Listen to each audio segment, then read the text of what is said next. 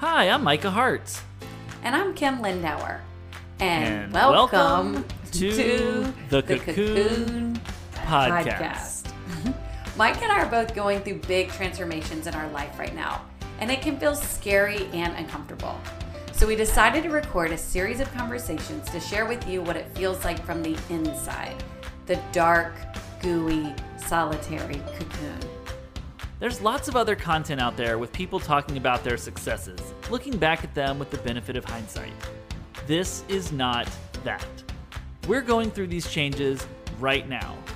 We don't have the answers. We don't know how our story's end, but we're documenting the journey as it's happening. Each week, we'll dive into what's going on in our cocoons, what we're working on, how we are feeling, where we are trying to go. We're not sure where you are in your journey. We're not sure where we are in ours. What we do know is we are not caterpillars, but we are also not yet our butterflies. Let's jump in. How's it going? It's going all right. I feel like it's really funny. Every time I start to think about it, I think I'm like, I should text Kim. Kim, I'm having doubts. Kim, I'm feeling better. Kim, I'm back to having doubts again. And how many times a day do you think you would text me if that was the case? You know, I probably talk to you as much as you talk to your own family, if that. and not for like any real reason. Nah, I mean that's probably not entirely true, but it's sort of just like I'll start thinking about something, and then I'll just be like, yeah, this is probably like, I think I feel like you and I've talked about before how I have this thing about like, I don't want to overstay my welcome. And I think that is acute in this because I'm always like, I'm going to look back and be like, well, duh, didn't you see the signs? Like there were so many obvious warnings that this thing was over and you chose to ignore them or dismiss them or whatever. And then I'm like, okay, but so what if it's over? Like you'll do something else. And then just sort of like, well, what is that going to be? And then I'm like, but it's not over. Like you keep saying that, but then you just, you booked some things for this and you have ongoing conversations with that thing and just never ends. Well, here's what I'm wondering. Do you feel like you have some sort of like, ritual's the wrong word, but like some sort of like strategy, ritual around like when those feelings arise? No. So what does it look like? Talk me through like all of a sudden you're like, oh, viewership is down. And then boom, you're at a low. And then what? What does that look like? It's just a cycle. Like, I mean, I guess the ritual is I do fight back.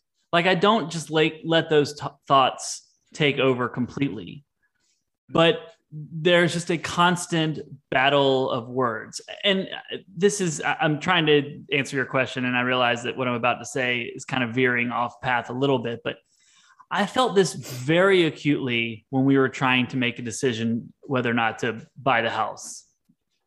That just, I could not turn off the voices in my head who were just having this ongoing argument with each other.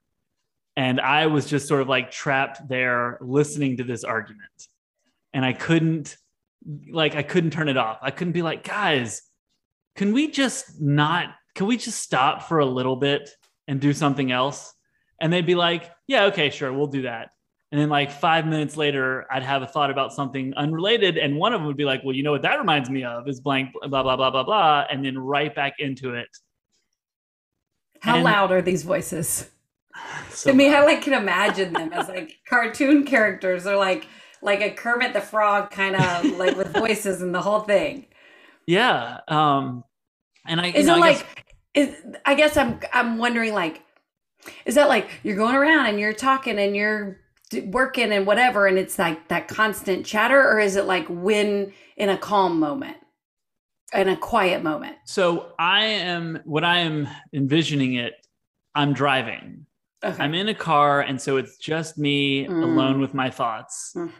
And then it is just this conversation. And I'm even commenting on it out loud. I'm like, all right, that's a good point. No. Yeah. I'm like, no, amazing. yeah, no. Why would you worry about that? Like, just kind of absentmindedly, you know, Yeah. I got a lot of problems. It's not problems. I think it's like really telling that it's happening in a quiet space, right? Like I'm reading this book right now. It's called When Things Fall Apart. And I think I don't know, actually, I'm just like at the beginning of learning about Buddhist philosophy, so I don't know a lot about it. But the book is basically about loving kindness and meditation. And and I'm only a little bit of the way into it.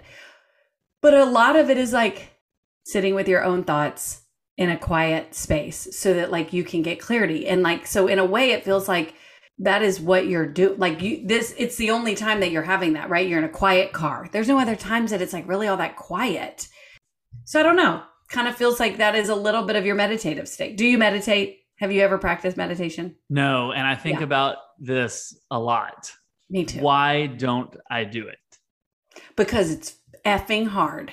That's why. Because those voices are loud and those voices are intense and you don't know always what they're going to say and you're a little bit afraid. And it's kind of like, well, what's the objective? What am I trying to do? I'm obviously projecting. This is how I feel about meditation. Right. And so I don't know. I do have this newer philosophy in life. It's probably only 5 years old. This like, find the scary thing. What is the thing that I'm afraid of? And instead of avoiding it, and this is within reason, like let me finish that thought. Like find the scary thing. Yeah, not that. Find the scary thing. Like, what are you afraid of? Like, are you afraid to like reach out to this organization that you're like, oh, I'd really like to work with them. But your brain can tell you, oh, you're not ready yet. It can tell you a million things. You're not ready yet. You're not established enough. They don't even know you. You don't even have your crap together. Who am I? Or you can just like swallow your pride and do it because it's the thing that you want, right? I just use that as an example, but like, I really have tried to take on a philosophy of like, what is scary? And then just do it. Just do the scary thing. And it doesn't necessarily for me attach itself to like skydiving or at this point, maybe my midlife crisis isn't far enough down its path, but like round it back. I feel this way about meditation. It's like, it terrifies me. And also I know it's the only way to slow this busy brain and to like get centered enough to make decisions that are in line with my life philosophies. And so have you begun doing it or you're still thinking about doing it? No, I've started. It's not fun. It's not fun. So what is your process? Because again, I keep saying to myself, why don't you do this? Like so many people, so many creative people talk about how it positively impacts your life and what you can't even try it. Like you can't even give it, one chance. And then I still don't. So except for that, I would argue that like being in the car alone where it's quiet and you hopefully are not accessing your phone, like you're getting there like that. I mean, that's close, right? It's like, so, okay, what does it look like? It looked like my therapist telling me it was my only path forward. If I was going to feel healthy, it was the only way. And so, that's kind of helpful to me because it's not just like my decision. It sort of feels like it's like a prescription or something like my doctor ordered it, even though she's not a doctor. So what does it look like? So this was what she told me. She told me, don't like go do a guided meditation because what I am trying to sort of learn right now is exactly what you just said about the voices in your brain. Like, who are those? And if you get better acquainted,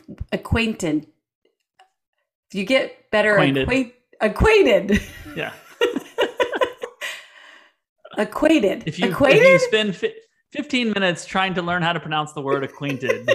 You will find your Acquainted. center. There's an N. I was missing the N. If you meet them, then all of a sudden that voice that's like, everything is falling apart.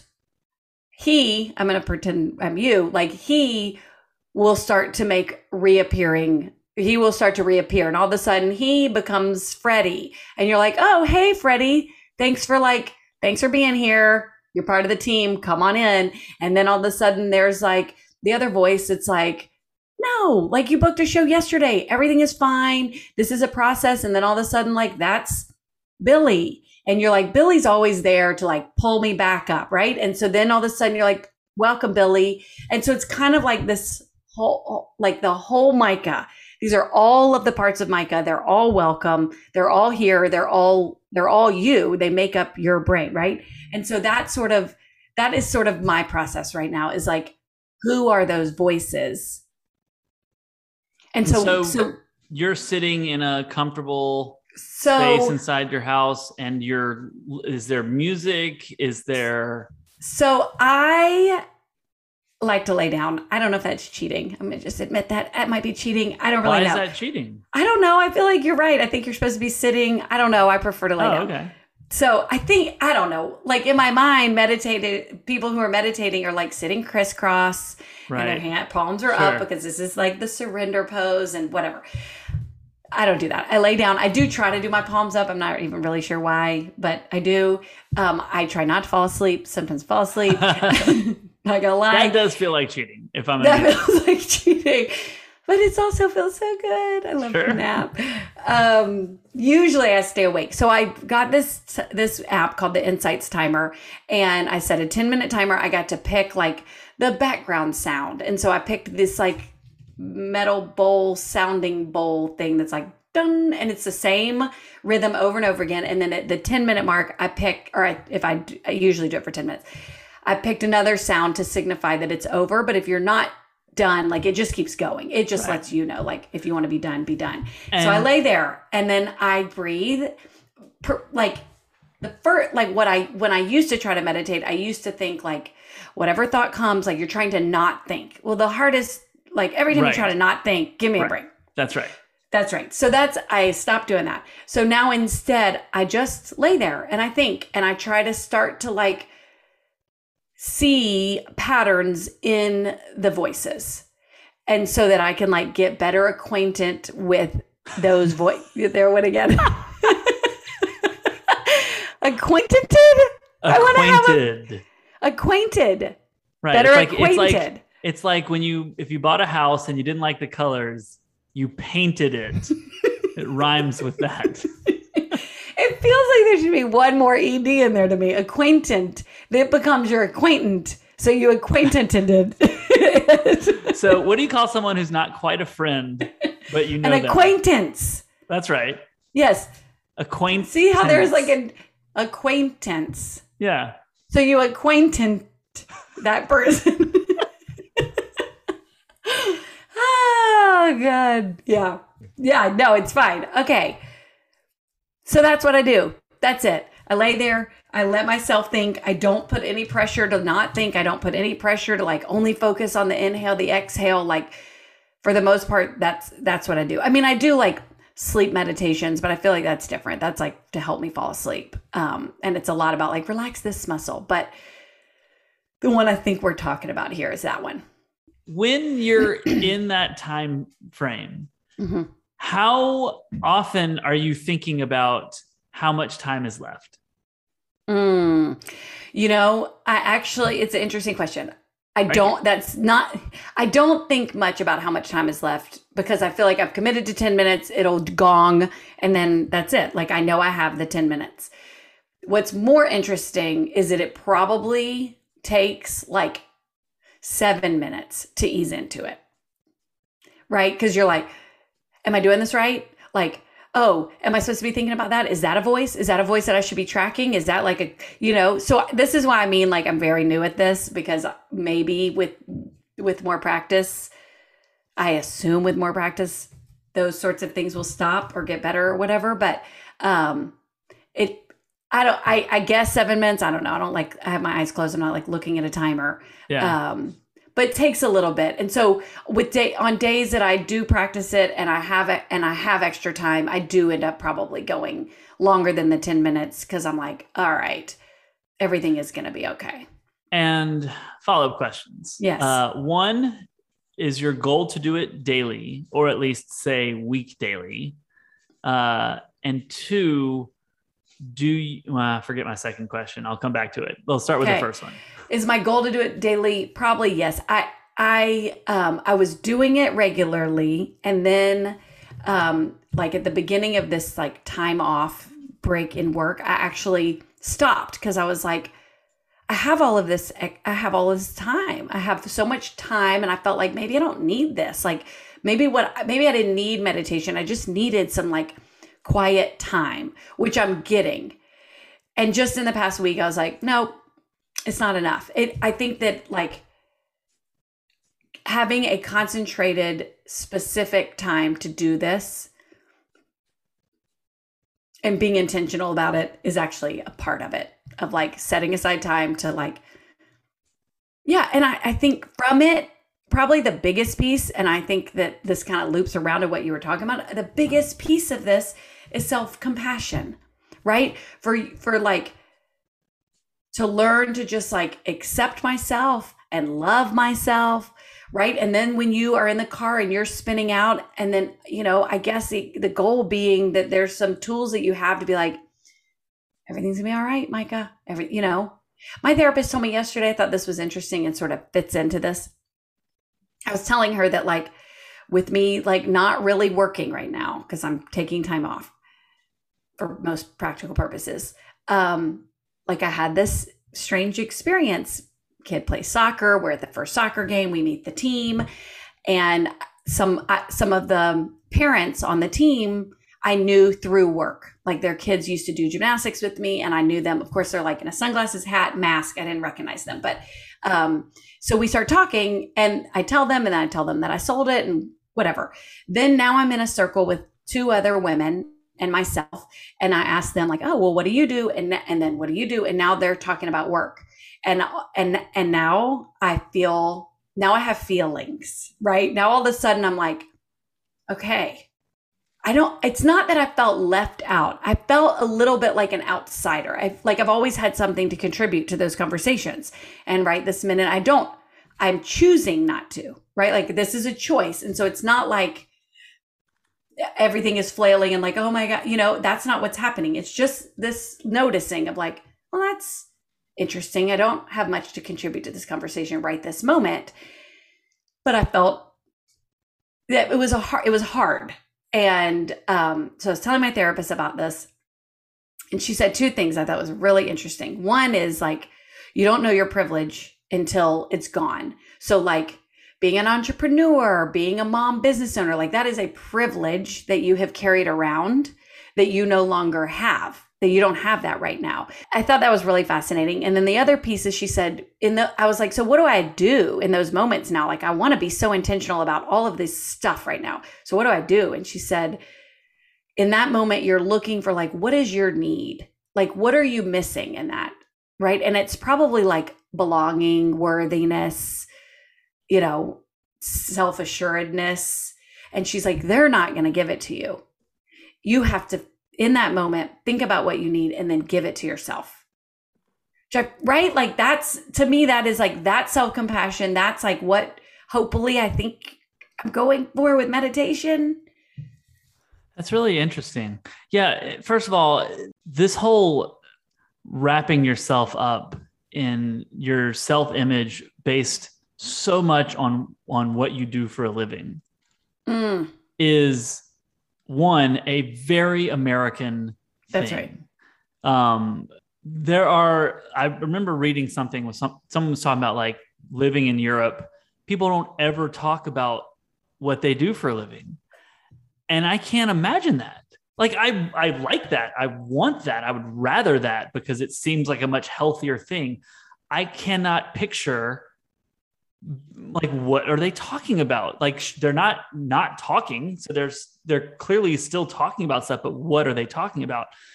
And then because I've had such a variety, like you're saying, like the privilege, right? My first like real job was working for the Hawks. And, as a guy, there's a lot of like dude pride. Yeah. yeah Like I'd be in a group of guys. Hey, what do you do? What do you do? And I knew the second I said I work for the Hawks that people were going to get excited. They were going to want to hear more about it. They were going to think, oh, that's cool. What a cool job, whatever. And, I'm not perfect. Of course, I took pride in that. Of course. And felt, proud that was who I was and how I identified myself. When I left the Hawks and went to go work in experiential marketing, which no one knows what that is. People who work in experiential marketing don't know what it is or how to explain it to people. It was a running joke because I did marketing and content for the agency that I worked for. Like, how do you explain to people what this is? It's almost impossible. And I remember very vividly feeling like just so different in conversations with people because I didn't have that thing to stand on anymore. And so hearing you talk about like, you have to find that for yourself. You're not going to get what you need from the other people. Like, yeah, I remember, I don't think I necessarily provided that for myself or didn't. I don't really have a recollection one way or the other, but I certainly remember the difference I felt telling people that I worked for the Hawks versus telling people I worked for an experiential marketing agency. And then now it's a different thing. Yeah. What do you say now? Now it's like, so I'm gonna relate this to when I did stand-up comedy a little bit. I never wanted to tell people that I was doing it because to me, to tell people that I'm doing stand-up comedy is to essentially say to people, I'm funny. And then they'll tell me a joke. Right. Oh God, that's horrible. But even just the thought of saying I'm funny. Yeah. It makes my skin crawl because I feel like who could say about themselves that they're funny? And why is that different than other potential things that you could say about yourself? But right. So all that is to say, there's a flavor of that in what I do now. Just that by itself, me saying like I host a game show, I feel very like self-conscious in saying that. Really? Yeah. Because what do you think that says? Because I get so that stand-up weird. Comedy. This one doesn't feel. What is it that like? What is that? I think it's probably just because it's like a game show host is like a Bob like a Barker? TV personality, right? And I'm just some dude. So I think some of it is probably just like awkwardness and feeling like I don't want to draw attention to myself, even though clearly I love having attention on myself. Yeah. And then the second piece of it is really like, how invested am I in this conversation? Because I can't just drop, I host a game show and then be like, well, see you guys later. Yeah. Or let's talk about your job as an accountant. Like, there's going to be a lot of follow-up questions and then I'm going to have to really get into the whole thing. And I think some of it is like, do I have the energy to give the full backstory? Do I think this person cares? That's probably a lot of it, is whether or not I think the person really cares enough to know.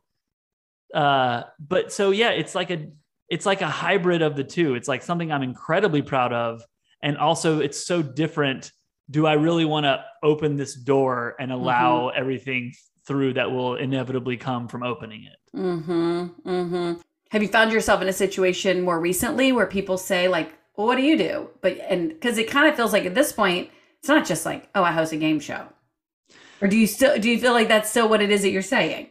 It's still what it is that I'm saying. Interesting. And I think another piece of it is just like, again, it's just insecurity, but I feel like so I'll give you an example. We were at a friend's house a couple weekends ago, and I've probably talked about what I do with them before, but there was someone new and he asked me what I did. And actually, he didn't even ask me what I did. I was wearing my Jewish Geography t-shirt that has like camp, college, Mm-hmm. congregation, etc. And he wanted to know what it was. And I was like, oh, it's Jewish geography. I didn't know he was Jewish. And he's like, yeah, no, I know what that is. And then started asking questions. And then he was Did he know who you were? Did he know that you were the host? No. Okay. No, he had never, which is another thing that is so funny about what I do, because like most Jewish people have no idea that this show exists. It is a very small group of people who are super passionate about it. And within that framework, I'm like a big deal, but it's like a tenth of a percent of the population of Jews who actually know what it is. So that's humbling, in a good way. Yeah. So this guy did not know what it was. And so then I have to give him the whole spiel. And the whole time I'm thinking like, God, my other friends are probably like, oh, this fucking again, like I got to hear about this. Like they probably don't care. They're probably not even listening. They're having their own conversations, but like, that's what I'm thinking about, in those moments. Do you remember thinking that when you were talking about your job at the Hawks? No, I don't think so. Huh. Because I think that the Hawks was the thing. Whereas this is like, it's me. Like I created this, I made this. So this is all about me. Whereas the other thing was just like, I'm attached to this thing. Okay. Maybe I didn't understand. So when you used to tell people, oh, I do social media. Did you do social media for the Hawks? I mean, this was, we're old now. This is prior. Right. I mean, it was both. It was both before social media and also during social media. Okay. So what would you tell people then? I do marketing for the Hawks? Or what? Yeah, I would say I run the website for the Hawks. You run the website. Yeah. Okay. And then the conversation goes on and people wanted to just talk about the Hawks. They weren't asking about your job. They were just like, oh man, I love this player. Or like, cool. Both. They would want to know what I did specifically. And so then it's the same thing. Yeah, that's probably true. I guess, again, it just because I feel like, well, I think it's because everything that I'm doing right now is all a thing that I made, that I brought to the world. And I have a lot of self, deprecation. I don't ever want to seem like I think I'm a big shot in any way, that I know definitively I'm still just some moron, whatever. And I think that's part of it. So it makes me uncomfortable for people to be like, that's so awesome. Or like, I'm so impressed, or, any of these things that people are constantly saying. Oh, the people. Yeah. I mean, I certainly think about like it's funny. I had never really thought about this before. Like the millions. I mean, it's 20 years that I owned my business, right? People say, oh, well, what do you do? And I say, oh, I own a gymnastics company for kids. And that again, like that also brought a lot of follow-up questions. And for many years, I was so excited to talk about it. Once I got burnt out, I would kind of I hadn't really thought about this before. I would change it to be like, oh, I have my own business. And then just if they could assume like, oh, she probably has some failing business or whatever, then I don't have to talk to you. Yeah. And then if they asked follow-up questions, I would. And then when I launched My Vin Life, it kind of reinvigorated the like, I want to talk about this thing again. And so I would say like, I actually have two businesses. And then I would try to downplay the gymnastics business because I didn't want to talk about it. I wanted to talk about My Vin Life. So I'd say, oh, and I just launched this new business to support businesses owned by moms. And usually that would but I wanted to talk about it. But see, as I'm listening to you say that, I'm thinking to myself, like, that's what's so stupid about this for me, because of course I want to talk about it. I'm so proud of it and think it's interesting. And passionate about it. So like it also creates like engaging conversations. Right. It's not the same as being like, oh, what do you do? Oh, I, help the chain line, project the whatever, boring. I do boring things, right? Like it's so much more fun when somebody has something fun that they're doing, right, and that they're passionate about talking about it. It just like enlivens the conversation, period. You said something that I want to come back to, just because I'm always so fat. This notion of knowing when it's time to do something different, because I had that experience I guess I have had that experience a few times, but never with anything that I created. Mm-hmm. And I said, and so because of that, I think about it with what I'm doing now. You did what you did for 20 years. So I'm endlessly fascinated to know, like, what were those markers on the road? And you just mentioned one of, like, used to be, I run a gymnastics company for kids and we're excited to talk about it. And then when you were burned out, you didn't do that anymore.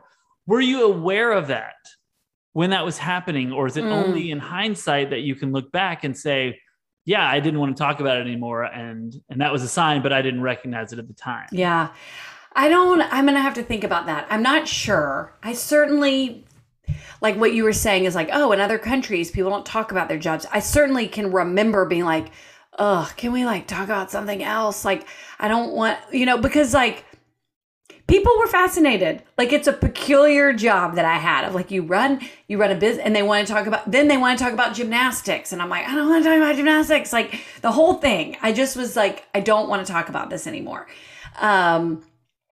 I mean, I don't know if this is a conversation about like burnout, like the burnout when I was in it, I certainly knew I was in it. I couldn't discern between like, is this a phase and is it time to stop? But I certainly can, like, you asked me that and I can think of like, like the smell of the place. Like I couldn't take the smell of the place anymore. When you've like gone to a place over and over and over and over and over again, right? Like the ritual of it, the parking and the walking up and the walking into the building and now the smell and the feel of the air on your body. Like literally, I just didn't want to be doing it anymore. And I faked it. You wouldn't have known. The parents didn't know. The coaches didn't know. I could get myself there, right? Like, and it's not that I hated every part of the job. I really still liked employing people and I liked those relationships and I liked the privilege that came with saying that I owned it, of course. But I can also remember like literally like falling like dead weight into my bed at times, just like crying. Like, I don't want to do this anymore. Like, I don't want to do it anymore. And feeling so stuck. Like, now what do I do? Like, I built this thing. I own it. Like, if I stop, it doesn't exist. How does it even go on without me? There's all of, it's the same, I think people think that like, oh, it's your own business. You get all the control. You get to control it. You get to control when you work and when you don't. Sure. But like, if you don't work, it doesn't exist. And then there's people relying on you and there's children that signed up. Like, you can't just decide on a Tuesday, I don't want to show up. Like, well, you got 100 kids coming today. You don't have a choice, And I could argue the other side. Like, was I good at completely delegating and 100% letting go? No, not good at that. Yeah. My heart, as much as my burnout was acute, my heart could not separate itself enough to just like let this thing happen while I still owned it and kind of like, oh, well, sink or swim to a person that I employed until I had a person at the very end there that I knew would swim. And so I didn't have to worry, but it took a decade of building her up. And then like, how long is that person going to last? And they don't get burnout. A few years, right. And then you do it again. That's when I would flop on the bed with that realization of like, this is going to be an endless cycle until I die. For real. Yeah. And then that was the answer. COVID hit and it was like, I could either keep putting one foot in front of the other and build back up this business that I was already burnt out of, or I can like really face my fear and stop. And so that's what I chose. Yeah. Again, like it's incredible that you made that choice because it's such a difficult choice to make, especially because it's profitable. To walk away from a profitable business without knowing what comes next is incredibly brave. Thanks. Maybe brave. It feels brave. It also feels like two white people on a podcast saying the word brave. Maybe it's not really brave, but it's impressive. I mean, yes, it's both of those things, right? Right. And yeah, I mean, it was terrifying. I remember, just while we're on the subject of like when you know it's time. Mm-hmm. So when I came back to the Hawks the second time, and I remember this very vividly. Hillary and I had gone on vacation. We were in Portugal, and I got a text from my coworker saying that she had quit. She was like my work wife. Mm-hmm. So, we had many conversations about frustrations and everything about it, whatever. I got a text from her that said she quit. And my immediate reaction was, good for her. And I remember sitting with that feeling and being like, okay, if that's my reaction to someone quitting, I think it's time to do something else. Mm-hmm. And that was when I knew. And the truth is, like, the year prior to that had been by far the most success I'd ever had professionally. We won awards. We were name dropped by all these like publications for the work we were doing. Like, I am someone who has tons of doubts about my abilities, etc. That was the first time I'd ever had a year where it's like, wow, all of these people think the work we're doing is incredible, except for the people I work for, by the way. But everybody else, really impressed. So I just remember that. And all these, like, should I do something else? Am I going to whatever? I'd had this incredible year of success. And I would say, like, I enjoyed like 15% of it because I was so miserable working for the person I was working for in the environment that I was working in. And that was when I knew it was time to go. It's like when I remember feeling like, am I dead on the inside? Right? It's probably the same thing. You're like, I've got all these accolades. I'm working for the Hawks. I have all this stuff to talk about. Like, did you work like at the arena, like where they play? Yeah. Like, look at this cool bill. People would die to have this job. Yeah, for sure. And I feel dead on the inside. And it's so, I think that was the biggest piece, is like, it's exhausting. You feel like a clown, like you're getting there. I always would think clown. Like, I can't imagine the clown that like have been doing this forever. Like, they're probably putting on that wig and putting on the red nose and being like, God dang, I can't believe I have to do this. And then they have to go act like a clown, right? That's what I would feel like. I'm like a clown. I'm like putting on my shirt and putting on my thing. I'm like putting on the costume. I'm going to walk in. I am going to kill it today. No one's going to know that I feel dead on the inside. And I'm going to know everything that's going on. I know every kid's name. I'm going to first I'm going to pump up the coaches. I'm going to do some physical labor, setting up the stuff. Then we're going to welcome the kids in. And I'm going to I remember all these kids' names and the parents' names. I'm going to remember that grandma's picking up. I remember that they just moved houses and ask about that. And I'm going to do this all day long, all day long, all day long. And then I'm going to want to die because I was acting. All day. So exhausting. Sure. So exhausting. Yeah. I mean, I think that really, to me, like, I think that's what we're all chasing, right? Is how can we find something that we want to do that allows us to be ourselves? Yep. That's right. And it sounds like you got so far away from that. Even the thing that maybe originally you did feel like was yourself, that clearly by the end, you're right. It's like you're playing a part. You're playing the role of Kim. Right. Initially, all of that drove me. That was invigorating. That was like energizing. I got energy from all of that. Like, look at me. I can hold 100 balls in the air, juggling them at the same time. And the more compliments I got of like, whoa, look at this. And that was like a driving factor. By the end, the more compliments I got, the worse I felt. Oh my God, this is my kid's favorite activity of the week. I'm like, yeah, I know, because we do a really good job. Yeah. Same with the other 30 kids in the gym right now. For real, that is so jacked up. Yeah. It's so horrible. And I'll add one other piece. When you were saying the work wife, the woman that was, running, she was my COO, and then COVID hit, and then it didn't make any sense anymore. Like, well, I was not bringing in enough money to support her anymore. She knew it, and she'd been with me for 10 years, and we knew it was time for her to move on. That also was another piece. It was like, it's the same thing. It's like with the relationship I had with her, like we could do this together.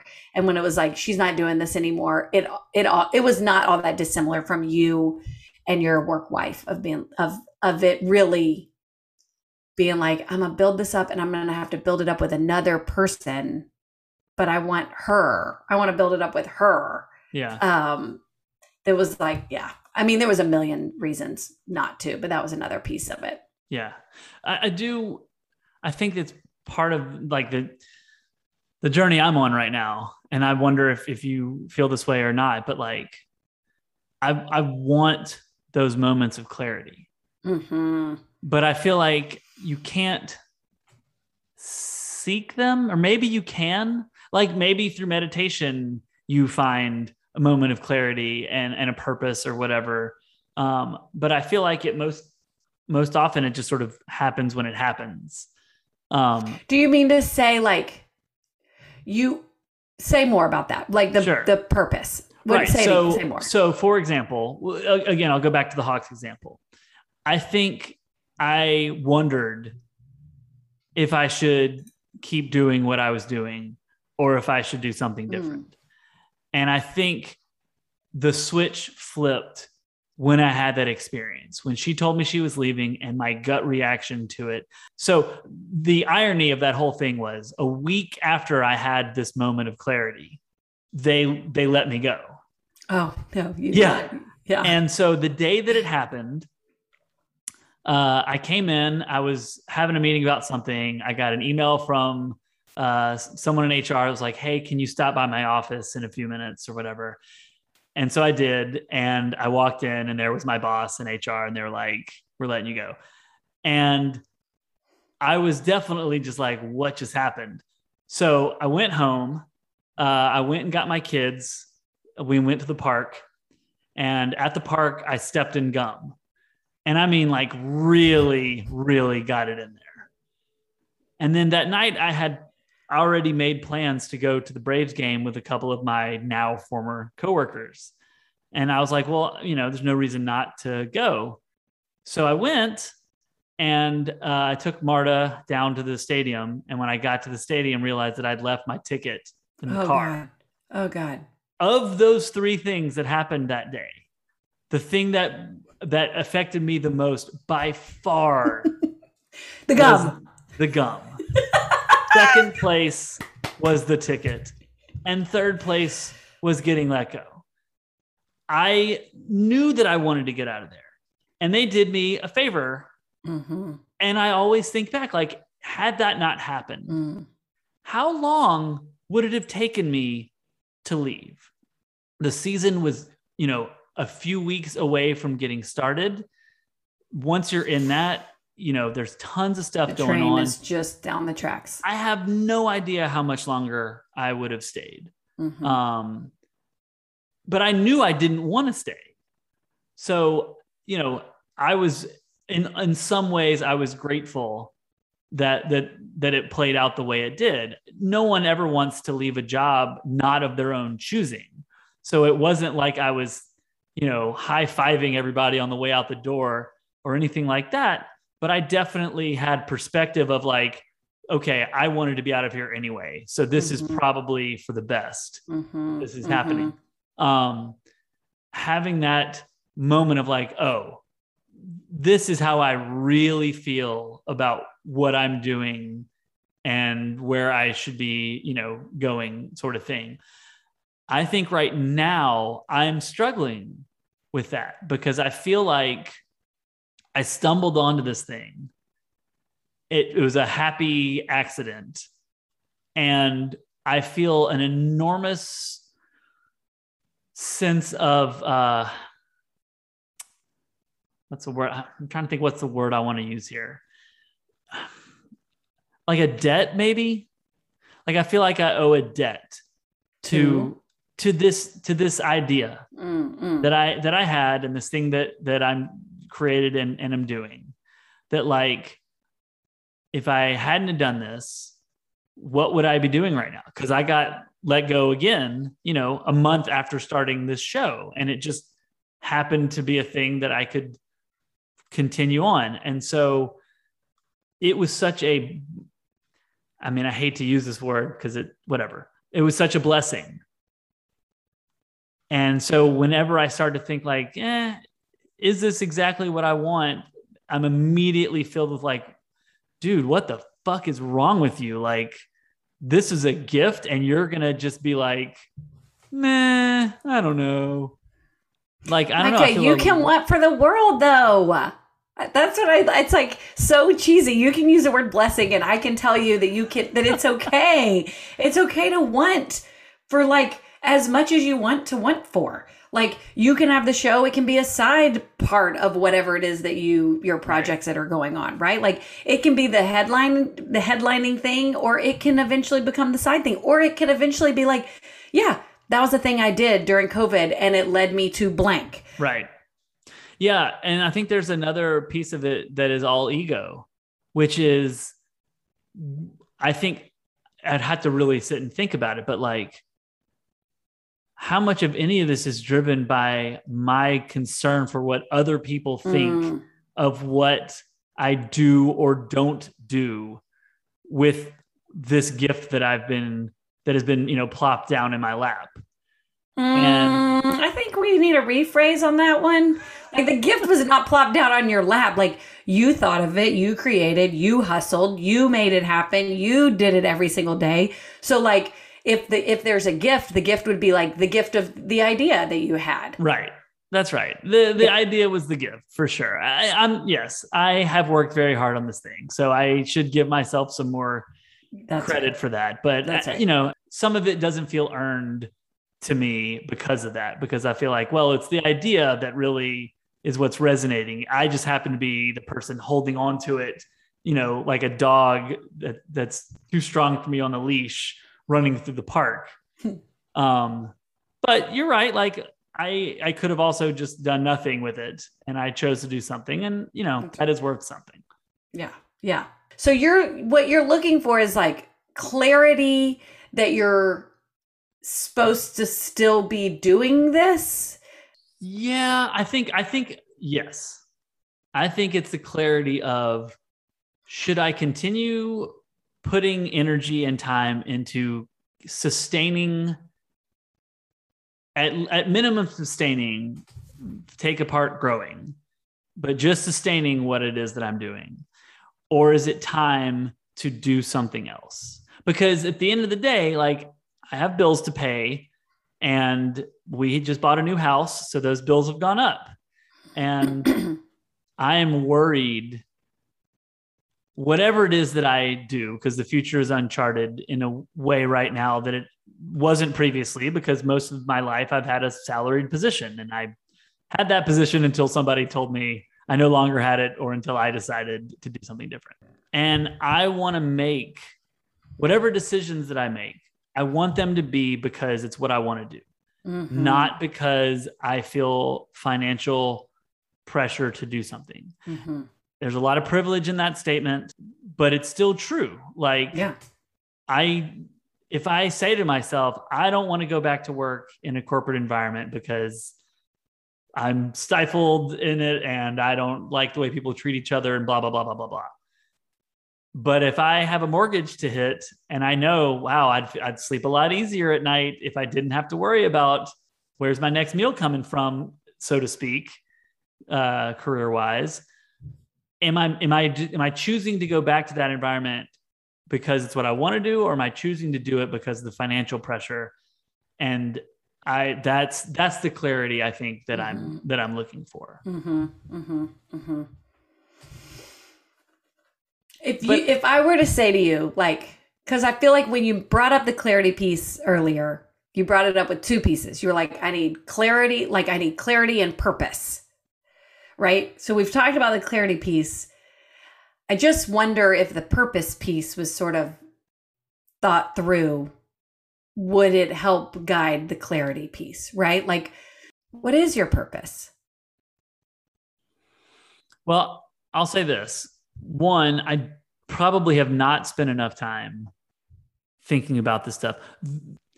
I think when I think about the things that make me happy, and the things that I've done through what I'm doing right now, which has without question been the most fulfilling thing I've ever been a part of or done. I enjoy bringing people together. Mm-hmm. I enjoy seeing connections being made, and I enjoy getting to be creative.